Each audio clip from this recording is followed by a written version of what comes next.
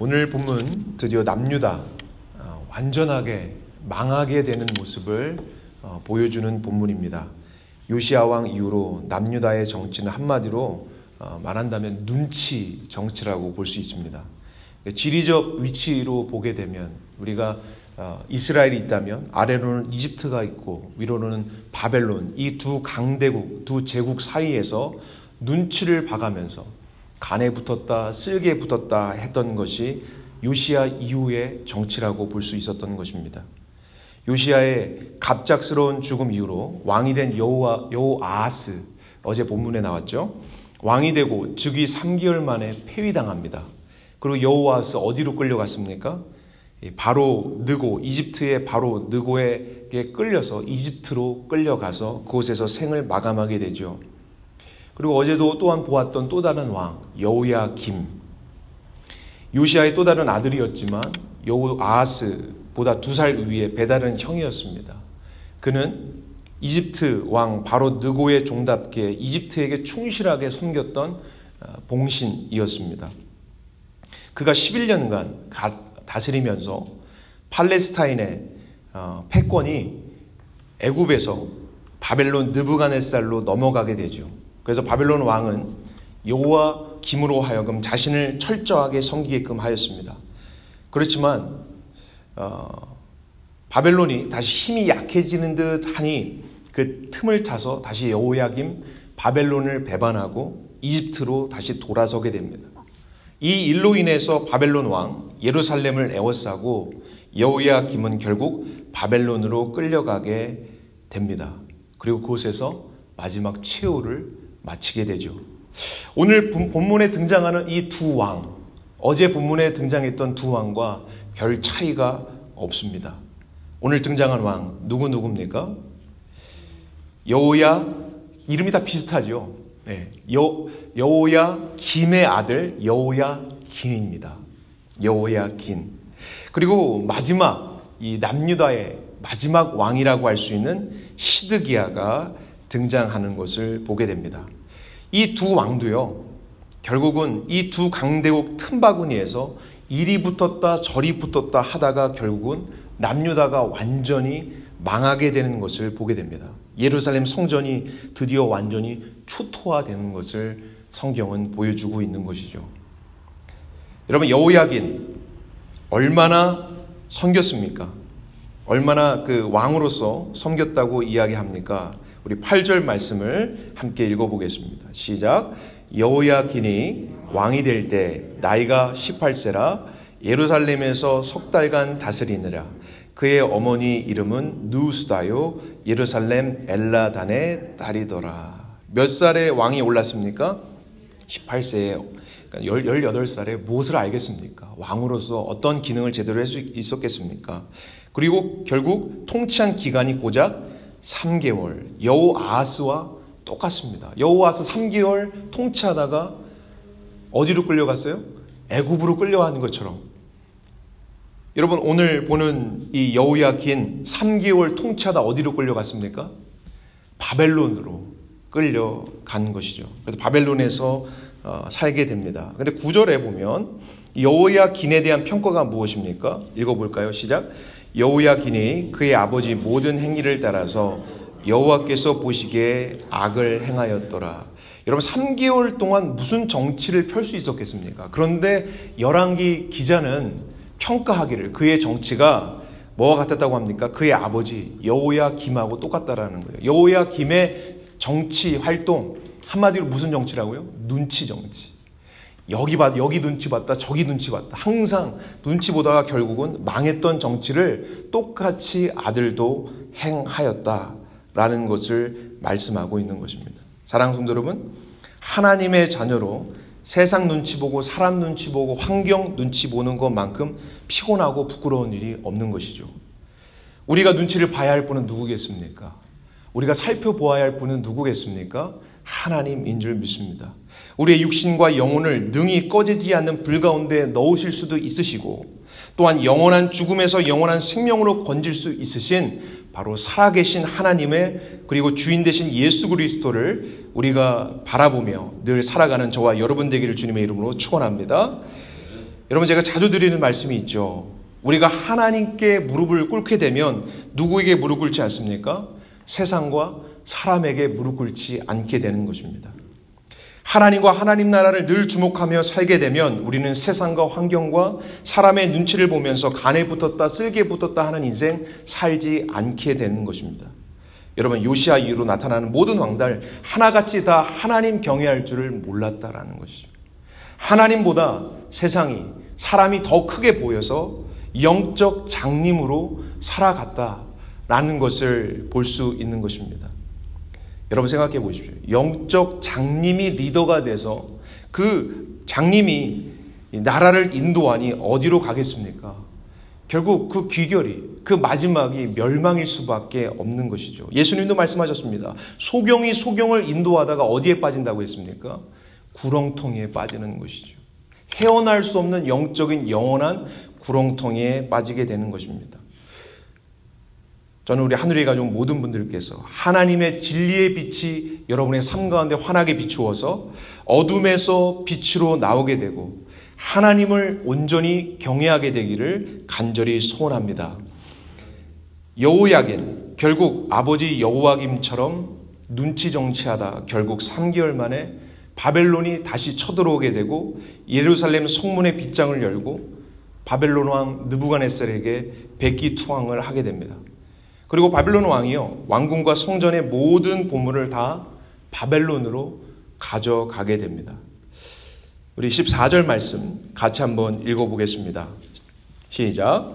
그가 또 예루살렘의 모든 백성과 모든 지도자와 모든 용사 10,000명과 모든 장인과 대장장이를 사로잡아 가매 비천한 자 외에는 그 땅에 남은 자가 없었다.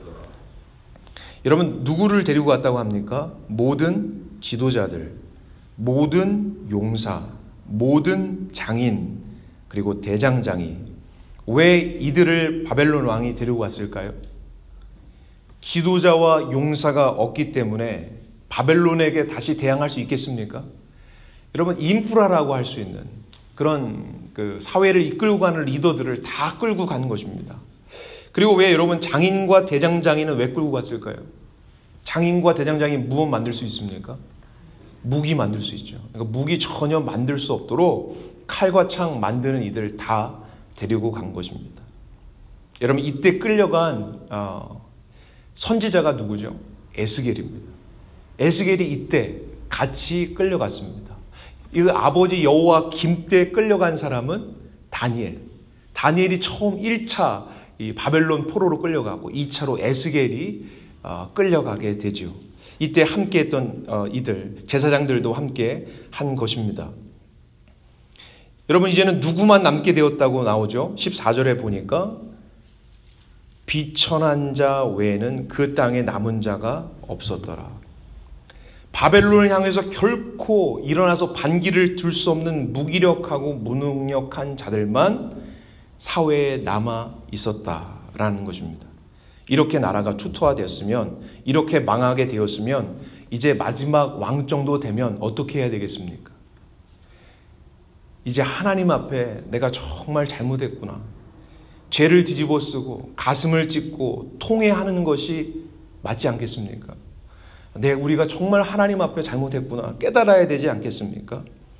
더 이상 자존심 내세우고 예전처럼 나 괜찮겠지, 우리 괜찮겠지 고집 부르고 만용을 부릴 때가 아니라는 것이죠.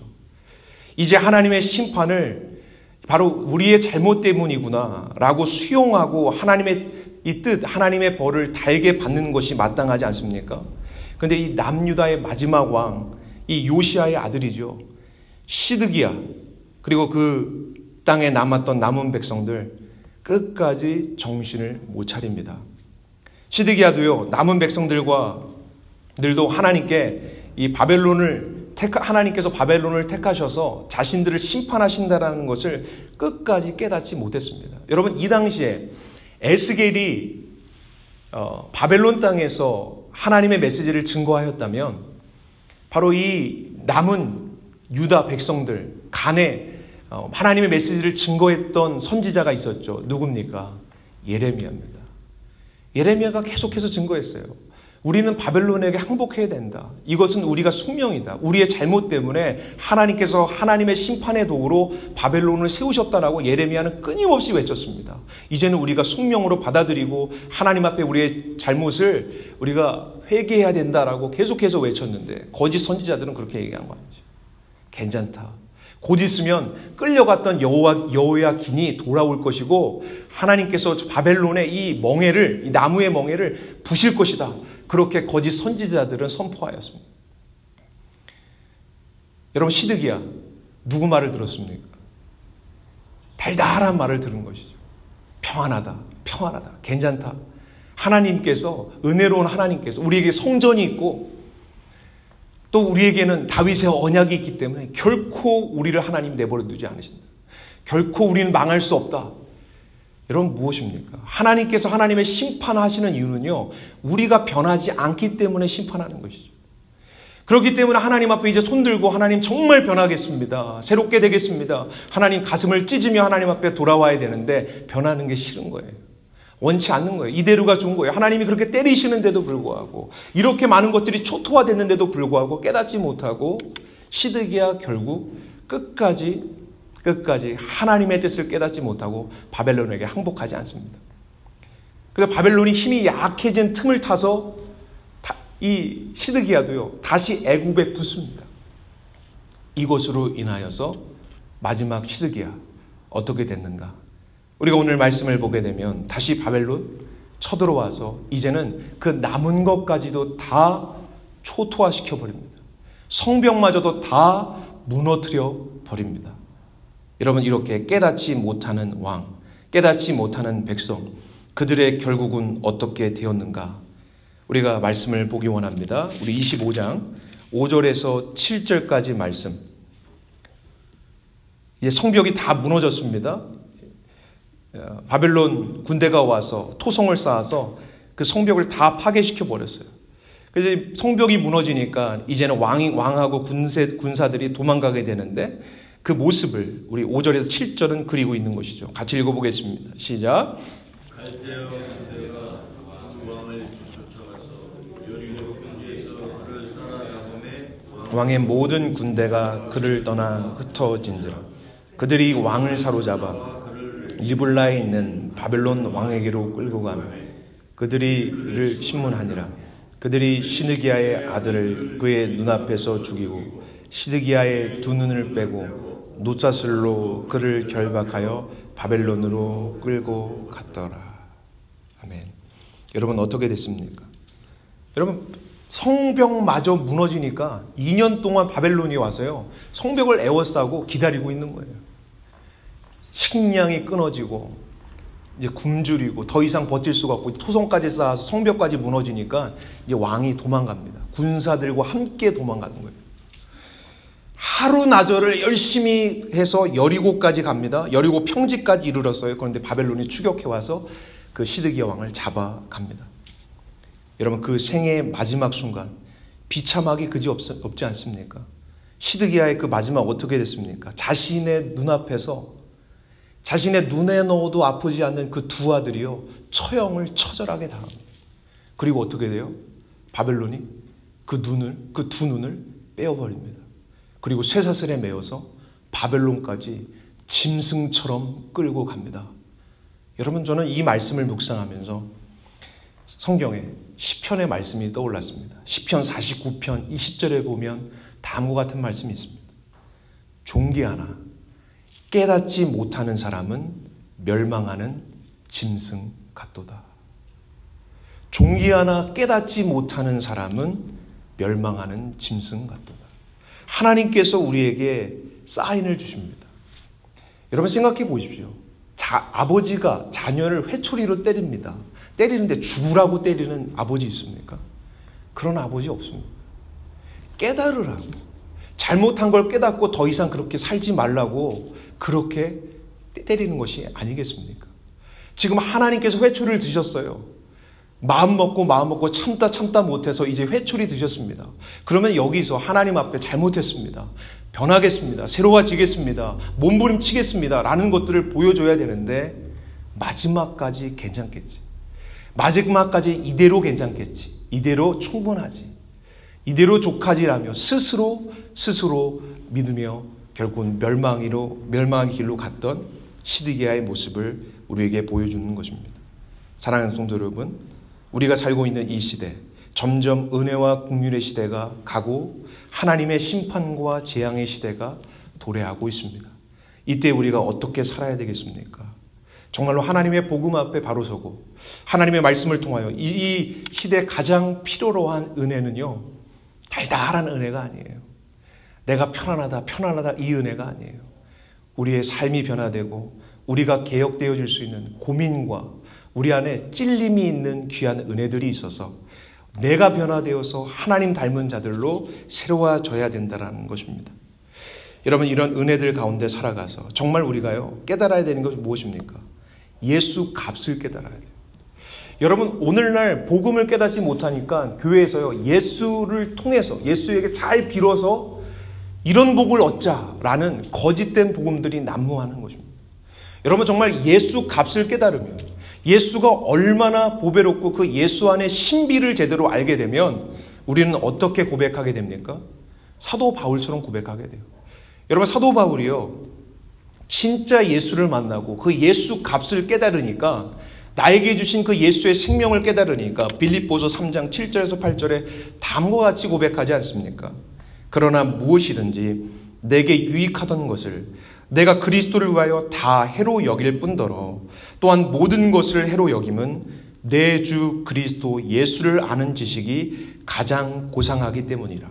내가 그를 위하여 모든 것을 잃어버리고 배설물로 여김은 그리스도를 얻고 라고 얘기합니다.